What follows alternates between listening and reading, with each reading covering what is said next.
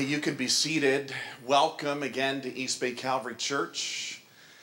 And my name is Brian Conover, and this is an official service, I guess, where my wife and myself and my family are formally a part of this church family, and we've been looking forward to this. I tell you, I have a friend of mine that I want to introduce to you who's going to be speaking this morning, and of all the people, truly, and I mean this, of all the people I would ever want to be here today and to speak at this special service, it would be Ken Rudolph. And Ken and I go back almost 30 years ago when we were both in the church nursery together. Actually at Baptist Bible College and Seminary. And Ken was a welcome presence on campus. He was a friendly face for students. He recruited young people to come to the college, and I was a part of that recruitment effort. And every time this guy spoke, he nailed it. He absolutely nailed it. And it's because it wasn't merely a textual thing. He took the text and it came right from in here. It's just a part of his life. And there's a few different things that we've heard about Ken recently. One, that he looks a little like Mr. Bean. I heard that they're going to be doing some kind of coffee thing at Lake Ann and with Mr. Bean, and it's going to have his face on it or something like that. Let me tell you, in the Christian life, though, this guy is he's not coffee. He's a double shot of espresso right to our souls, and I'm so excited that he's able to do that. The last thing that I want to mention about Ken, and then he's going to come up and share. There are few people in their mid-60s who are so relevant that they can reach the next generation. And God has put this in this man's soul. His whole life has been to reach young people with the gospel of Jesus Christ and to encourage them to serve him. And I'm telling you, that is a gift. And it's a mission. It's a great mission even for us, because one day we won't be here. And guess who will be? The young people that we reach. It needs to be part of our flesh and blood and our passion. So with me, would you please welcome our speaker for today, my buddy Ken.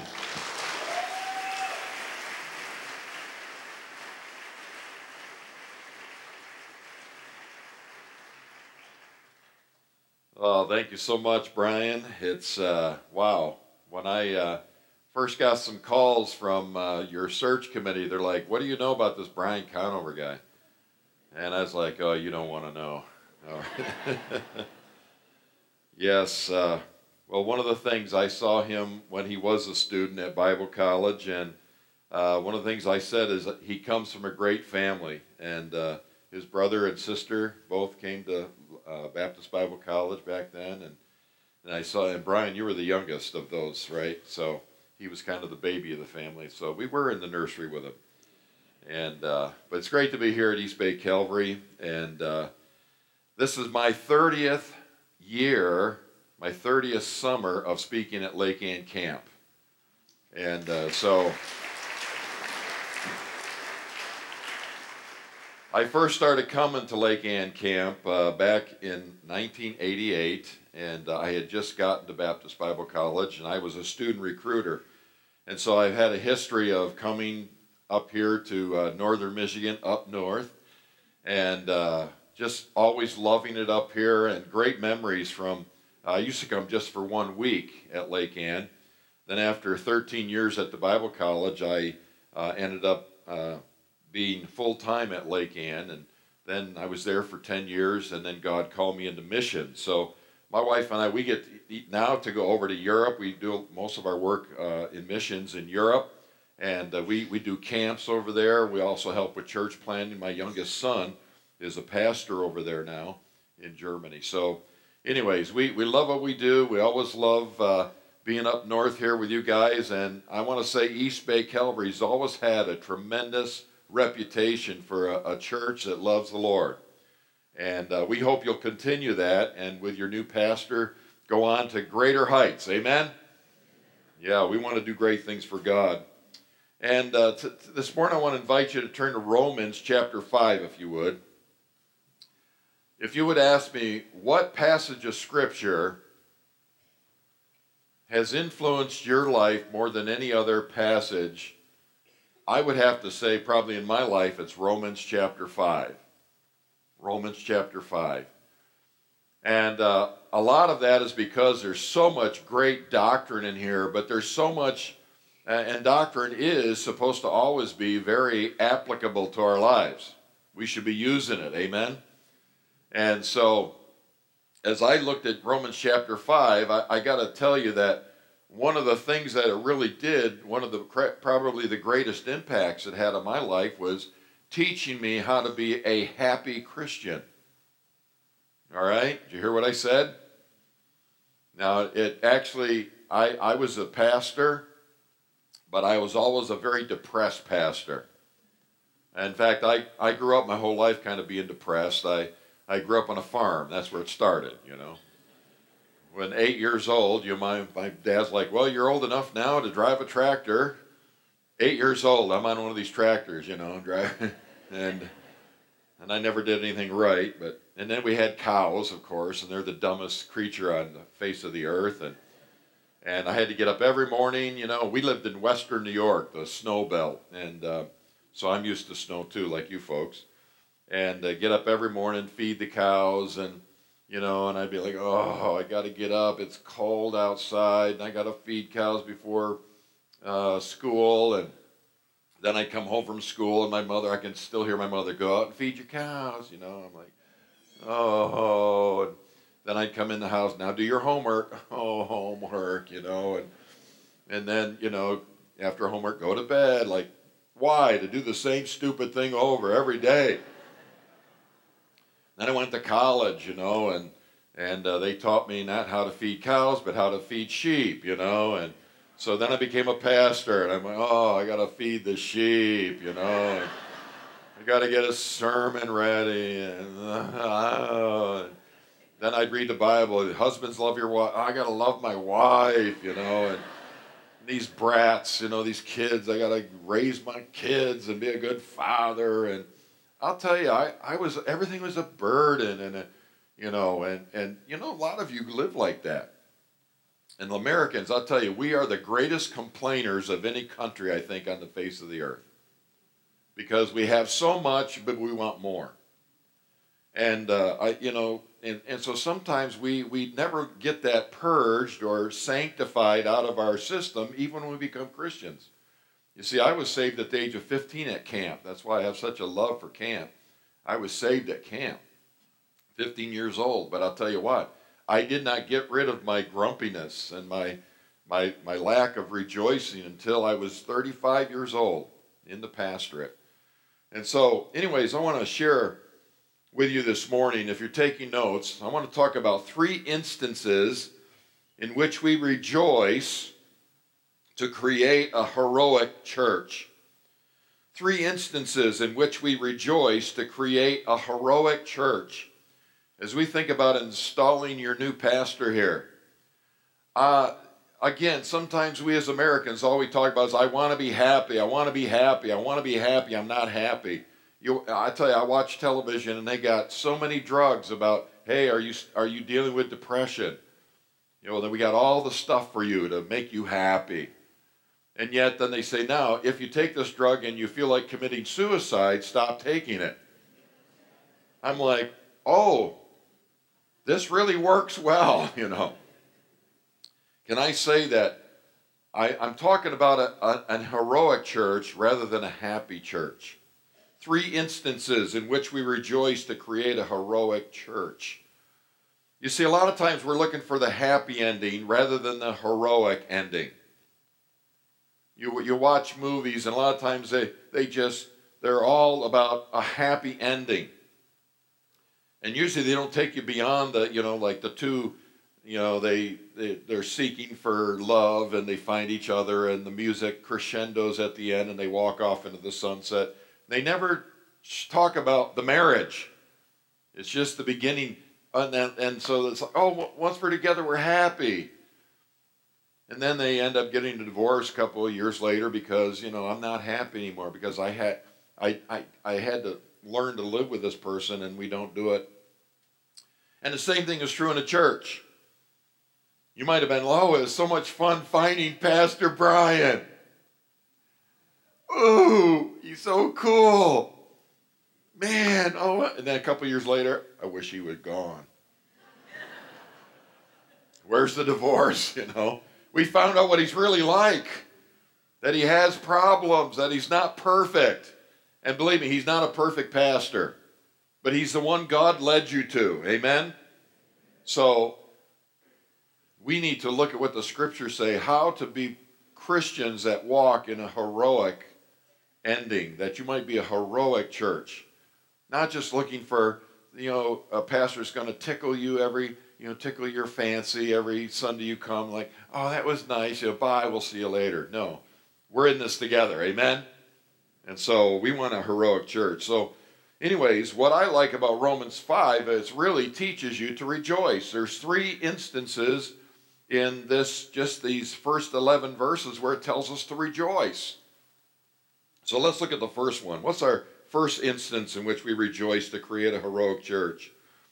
Let's look at verses 1 and 2. Therefore, since we have been justified by faith, we have peace with God through our Lord Jesus Christ. Through him we have also obtained access by faith into this grace in which we stand, and we rejoice in the hope of the glory of God. Number 1, here's the first instance. Number 1, rejoice every day. Rejoice every day in the glorious gospel. Rejoice every day in the glorious gospel. Man, when I got saved at the age of 15, what a glorious message. The good news. Therefore, being justified by faith, we have peace with God through our Lord Jesus Christ. Do you know what that meant to me? You see, I grew up in a church where they were taught, you got to join the church. And now all the 12-year-olds were ran through a system where you could join the church. Boy, you better take communion. That'll kind of purify you. I remember my mother said, I was like, man, I'd love to have a snack in the middle of church, and my mom's like, well, you can't take it unless you understand it. And she says, well, once you I said, it's to wash away your sins. She goes, okay, you can take communion. So I had the idea it was works. Man, I'll tell you what, our farm, we did not bale hay on Sunday. And I thought, I'm probably going to heaven because we don't bale hay on Sunday. And that wicked neighbor down the road, as we went to church, he's out there baling hay, and we'd shake our heads. Look at that guy, and he had a cigar in his mouth too.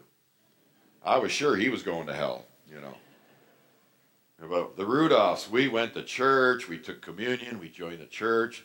I remember when I joined church, my parents gave me a Bible with my name on it, gold embossed, and had a zipper on it with a gold chain. I'm like, man, when I get to heaven, and God's like, why should I let you into heaven? Like, Bible, name, zipper, gold cross. And God's like, oh, come in, Well, when I started to realize my works weren't going too well, I was like, man, I'd go out and work with those cows, and they were very frustrating. I'd be swearing at them, just swearing, and not in front of my mother or my dad, but boy, I hated those cows, and I would swear, and I'm like, after a while, I'd be like, God, I wonder if the Bible's going to do the trick when I get to heaven. Like, Bible? Nope, too much swearing. Oh, boy. And pornography, man, I was getting into that as a teenager, and I'm like, oh, God, what am I going to say to God? Is membership enough? Is communion enough? Is not baling hay on Sunday enough? What are my works that are going to give? And I'm worried, I'm frustrated, like, I don't know how this first meeting's going to be when I die and go to heaven. And I meet God. And then somebody preached to me about justification, which means to have your sin account wiped clean. If I can just make it sound as simple as possible for you. Therefore, being justified by faith, we have peace with God. I went to camp, and the preacher got up there and he said, I'll bet you some of you kids swear and your parents don't know about it. I'm like, how does he know? And he mentioned all my sins, and I'm like, yes. And he said, you cannot, for all have sinned and come short of the glory of God. He preached the gospel, and I'm like, I've come short of the glory of God. I know I'm going to hell. But he said, wait a minute, you don't have to go to hell. He said, Jesus Christ died on the cross for your sins. And you can have it by faith. Stop putting, this is what I realized in my head sitting there in that camp, that I cannot work my way to heaven. One of the things we're told in Romans 3:20, if we had time we could turn there, but we don't. It says, for by the works of the law, no flesh will be justified in his sight. And so the preacher pointed out, it's not your works. I'm like, man, that's what I've been taught my whole life. And so all of a sudden I'm realizing it's not by works, but it says down here in verse 9, it says, since we are justified by his blood. And the preacher explained how the blood of Christ was that which would wash away my sin, not my works, but his blood. Amen? Up in chapter 4, it talks about that he was raised for our justification. You see, when Jesus died on the cross, he defeated death and sin. And so he rose from the dead to give us justification. And then it says there in so plainly in verse 1, that therefore being justified by faith. And so I realized, if I put my faith in Christ and not myself and my works. You see, that night I transferred my faith off of myself onto Christ, and I was justified. Man, I'll tell you what, when I walked forward, and back in those days they made you walk forward in front of everybody and confess your sins, and so I walked forward, and man, I just cried my eyes out. I'm like, man, my sin is gone. My sin is gone. My sin is gone. My sin is gone. I'm clean. My record's clean. There's nothing there. And I'm justified. And my record is clean. I'm free. And woo! Amen. I'll tell you, God had won my heart from the very first moment. I was rejoicing in the hope of the glory of God. Amen. It says, by this faith also I have access by the same faith in Christ to stand by grace. Can I tell you what? Not only did I have grace to save me, but when I went home, I remember that every day I'd wake up and I'd have to go out and feed those cows. And but there was a little, it was a little bit different, I went out and I had this peace in my heart. I'm going to heaven. I'm going to heaven. I've been justified. And I remember walking out there to the barn, and I walked past the cow, and I don't know if I spooked this cow or something. This cow kicked me, and I was just like, God bless you, And I was the most shocked. I'm like, I didn't beat this cow and swear at it. There was peace. Therefore, being justified by faith, we have peace with God. I'm at peace with God. Amen.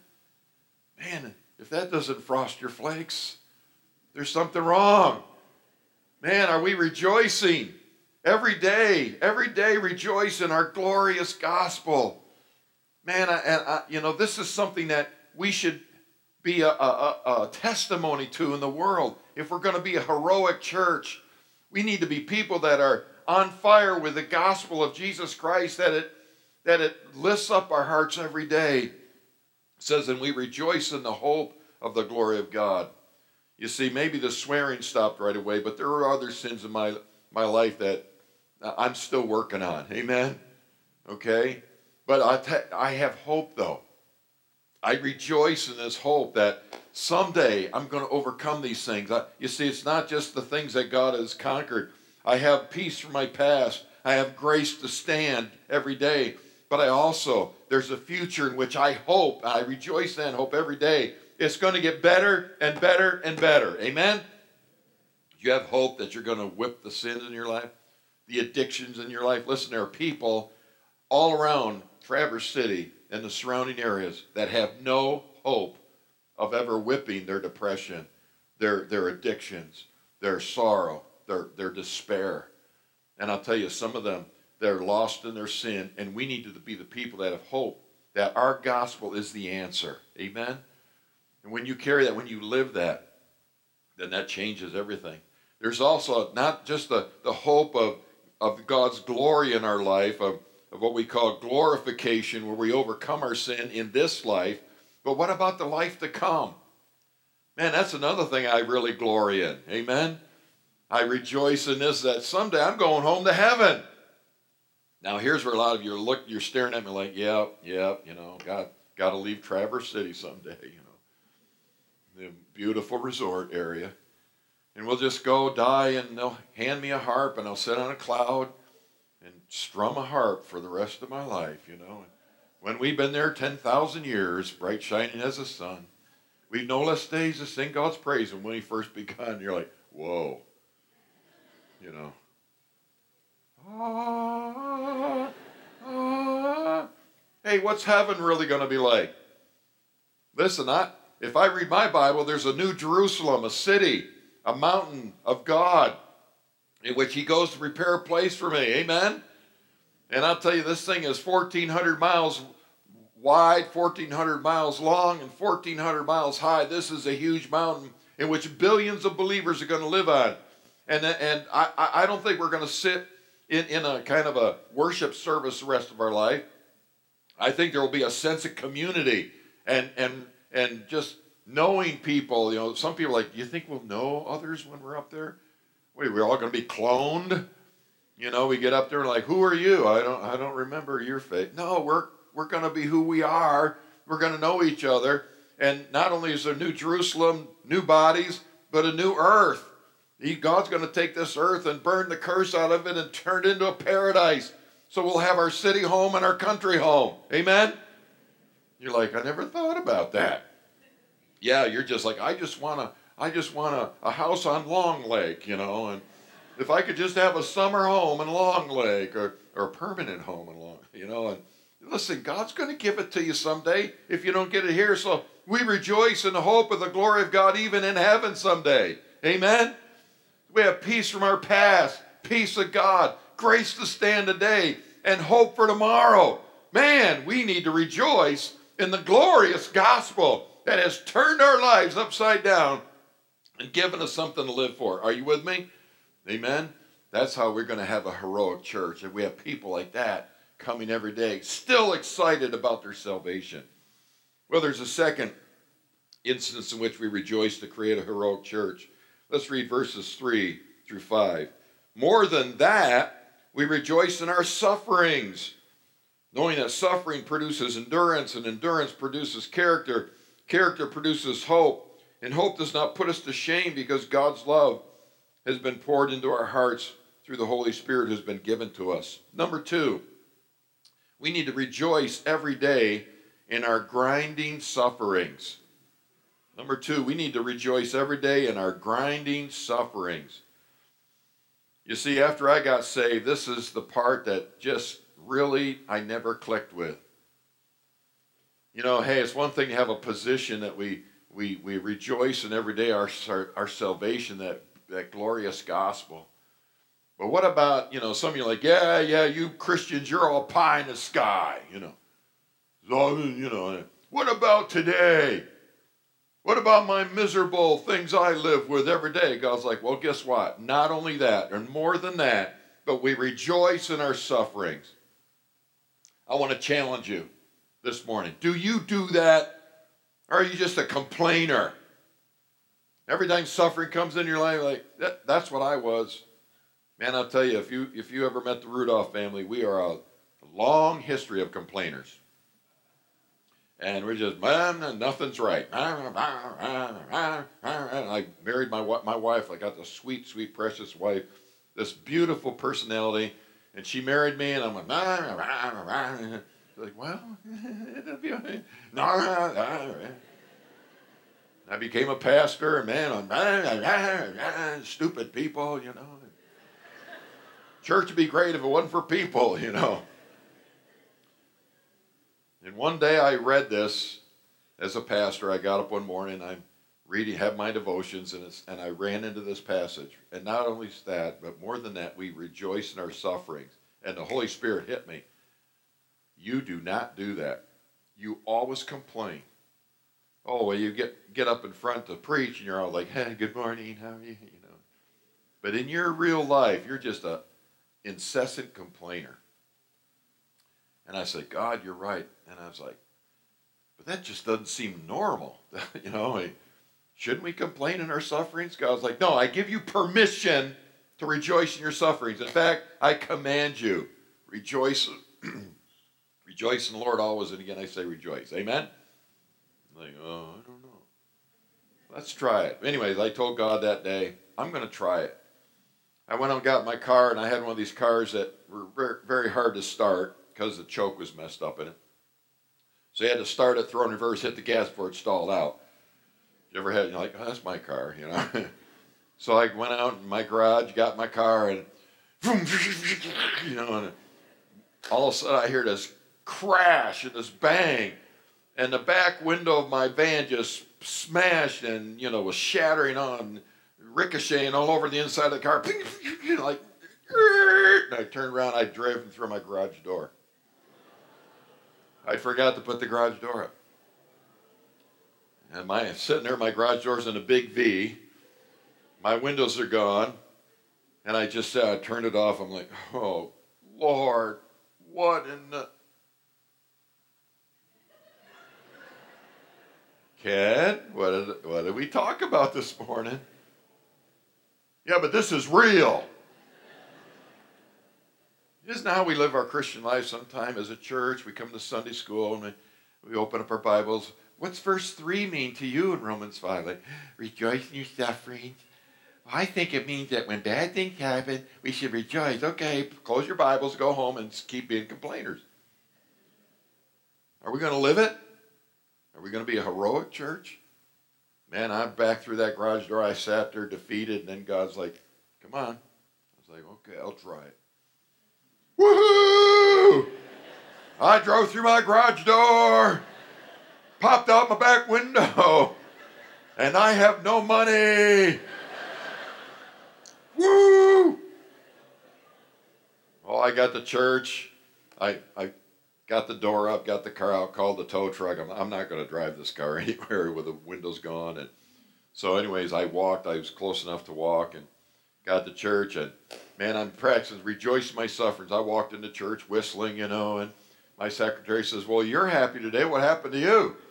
I said, I drove through my garage door. I said, extra bonus, popped out the back window, and I have no money.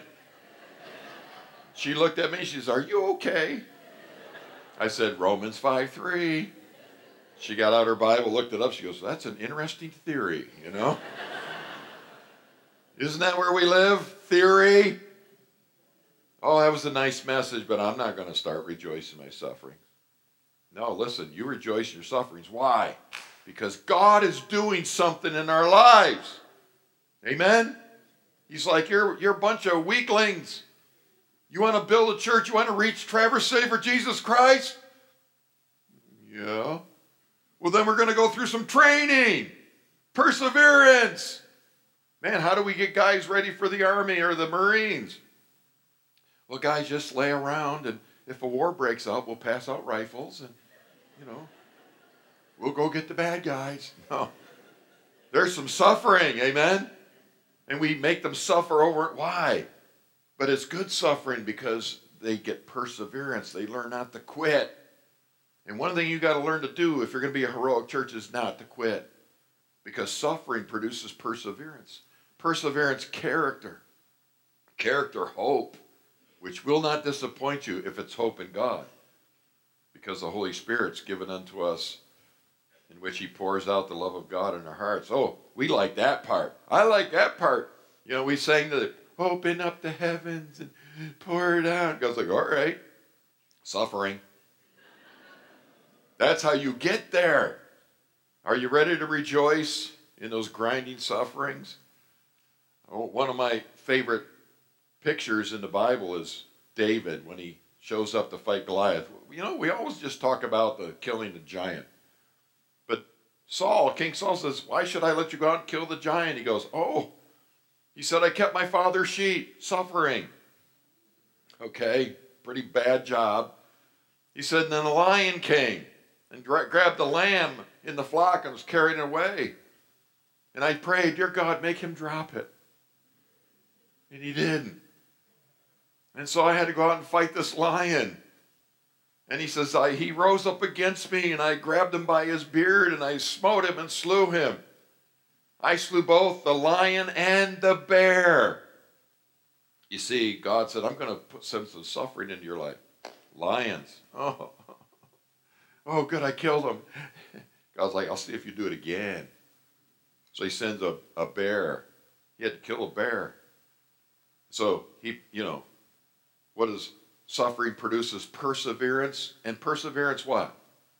Character. So he shows up with character one day, and he sees the giant. He says, I'll go kill him. And they say, well, why can you kill him? Oh, I kill big things for a living. Amen?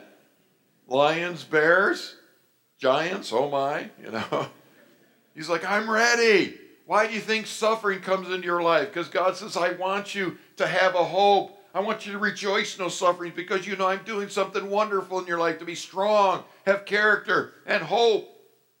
And he says here, it's a hope that won't disappoint you. Listen, some of you live on silly hope.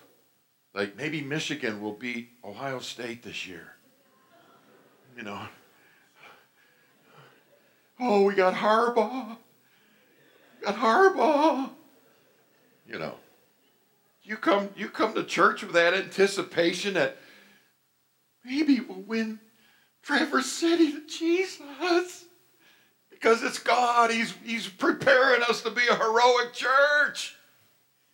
No, we come and give me a little sermon. Come on, Pastor. I dare you. We go home and our hope is all in Michigan.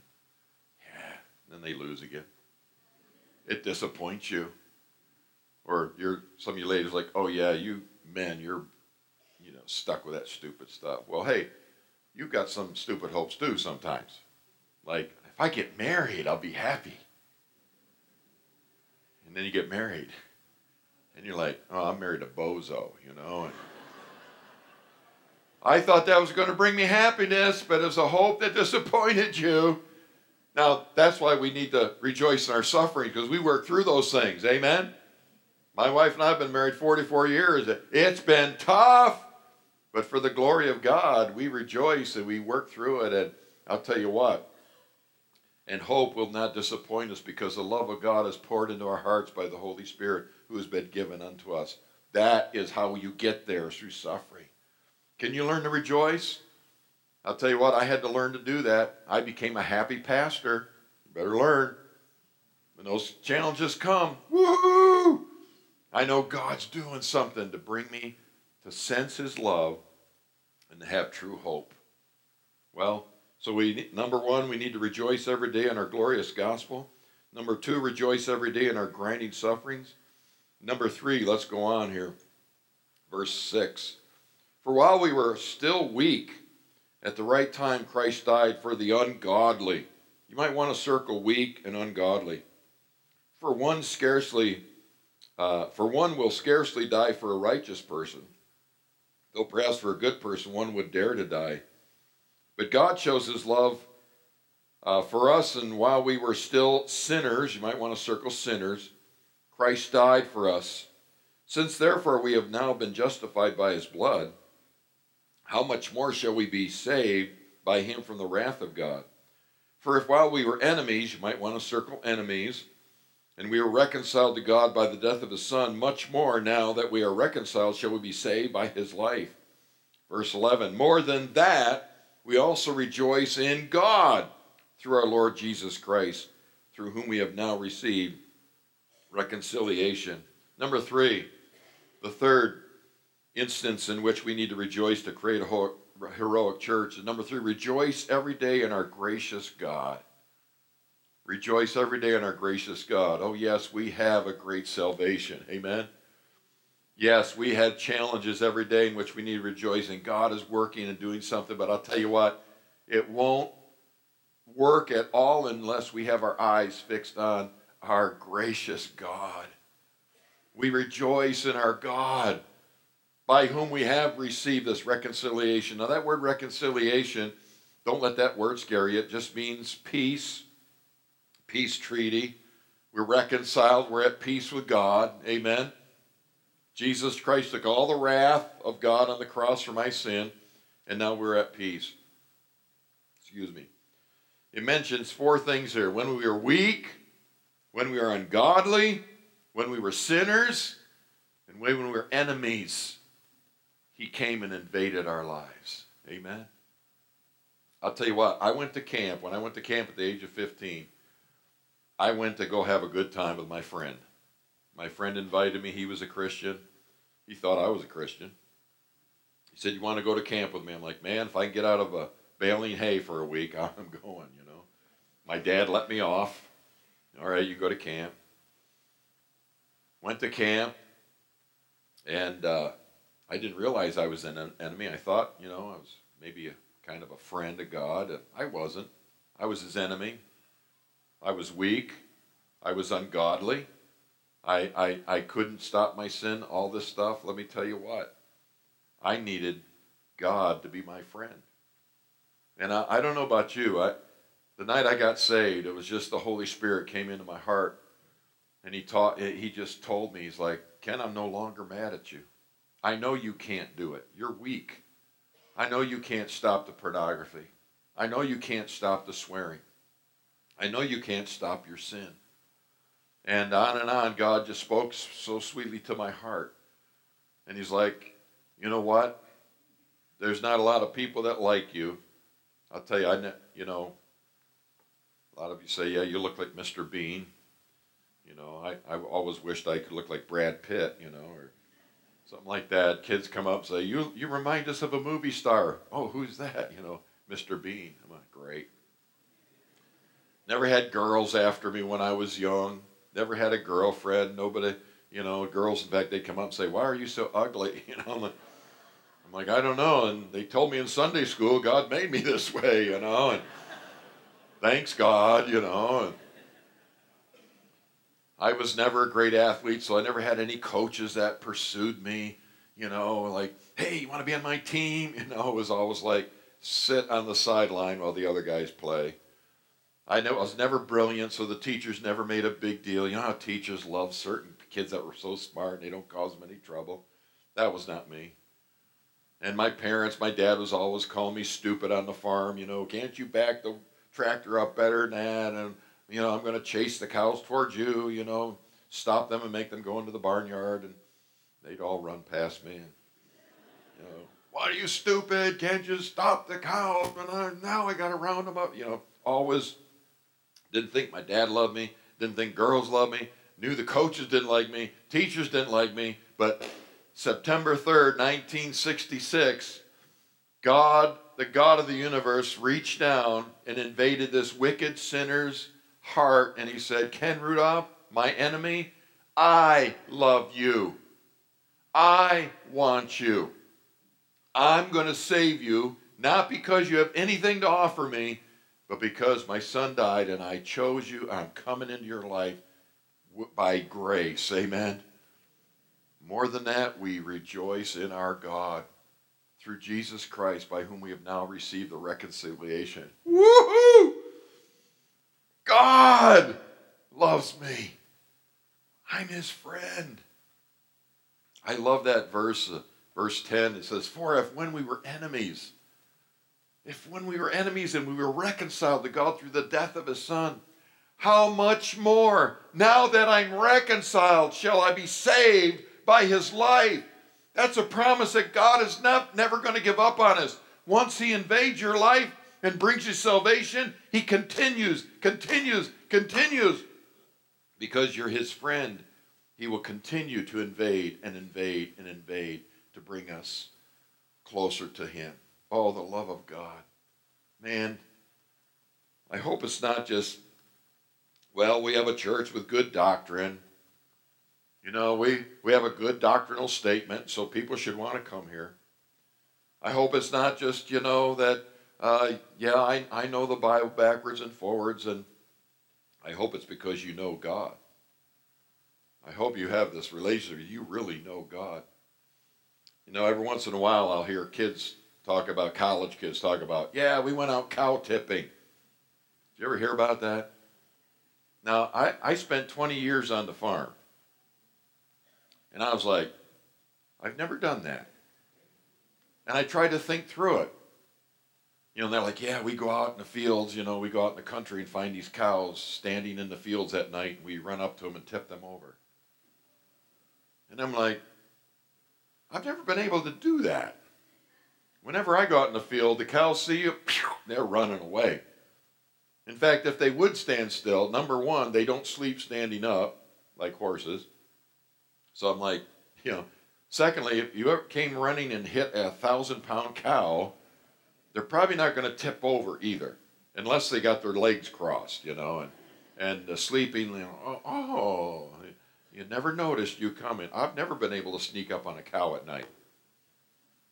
And so all these people talk about, cow tipping. I'm like, I don't think so. In fact, I did an experiment just the other day. I was home on Memorial Day, and my uncle, who was a farmer all his life, and my dad, who was a farmer, my dad's 90 and my uncle's 88, and I said, God, can I ask you something? I'm doing a testing here. I'm like, could you think you could tip a cow over at night out in the field? And they're like, what are you talking about? These guys have been farmers their whole life, and I'm like, well, I'm doing an experiment about cow tipping. They're like, and they gave me 100 reasons why it couldn't happen. I've never heard of it. You know what? Sometimes you have people all over Traverse City, and they think they know who God is, and they talk to you about him. If God is, I don't think, But listen, I spent 20 years on a farm. I'm like, I don't think that's how cows act, and I think you don't know cows, because I spent 20 years with them. Listen, I've been saved 51 years. Can I tell you what? I know God, and he's never let me down, and I can rejoice in him. Amen? Maybe some of you got these grumpy attitudes about, well, if God did that, why did he do this? We have campers every week. They come to Lake Ann. Well, if God is so good, then why, blah, blah, blah. And they got all these questions. Well, I'm like, okay, that's why you're here at camp. And that's why God, I think, puts me up in front of them, because I'm like, I'll tell you what, the God I know is loving and gracious and kind. And he's my friend. He's not and so I rejoice in that. Amen? Hey, do you want to be a happy church or a heroic church? Then learn to rejoice in the glorious gospel. Secondly, learn to rejoice in those grinding sufferings. And number 3, learn to rejoice every day in our gracious God. I'll tell you what, if you have a spirit of rejoicing amongst your church, you will draw people to the gospel. You will draw them to Jesus Christ. You will be a heroic church, way beyond a happy church. So may God bless you as God installs your new pastor, and you do great, glorious things together for the sake of Jesus Christ. Amen? Let's pray. Father, thank you so much for your word. I thank you how you've taken this portion of your scripture in my life and taught me to rejoice over and over again. Turn me into a happy, hopefully heroic person for the gospel. And thank you for changing my life. I pray that this church would be those of a heroic spirit that would draw others to the gospel. Father, please use them, I pray, in a great way as their pastor leads them and as they follow in your steps. We pray in Christ's name.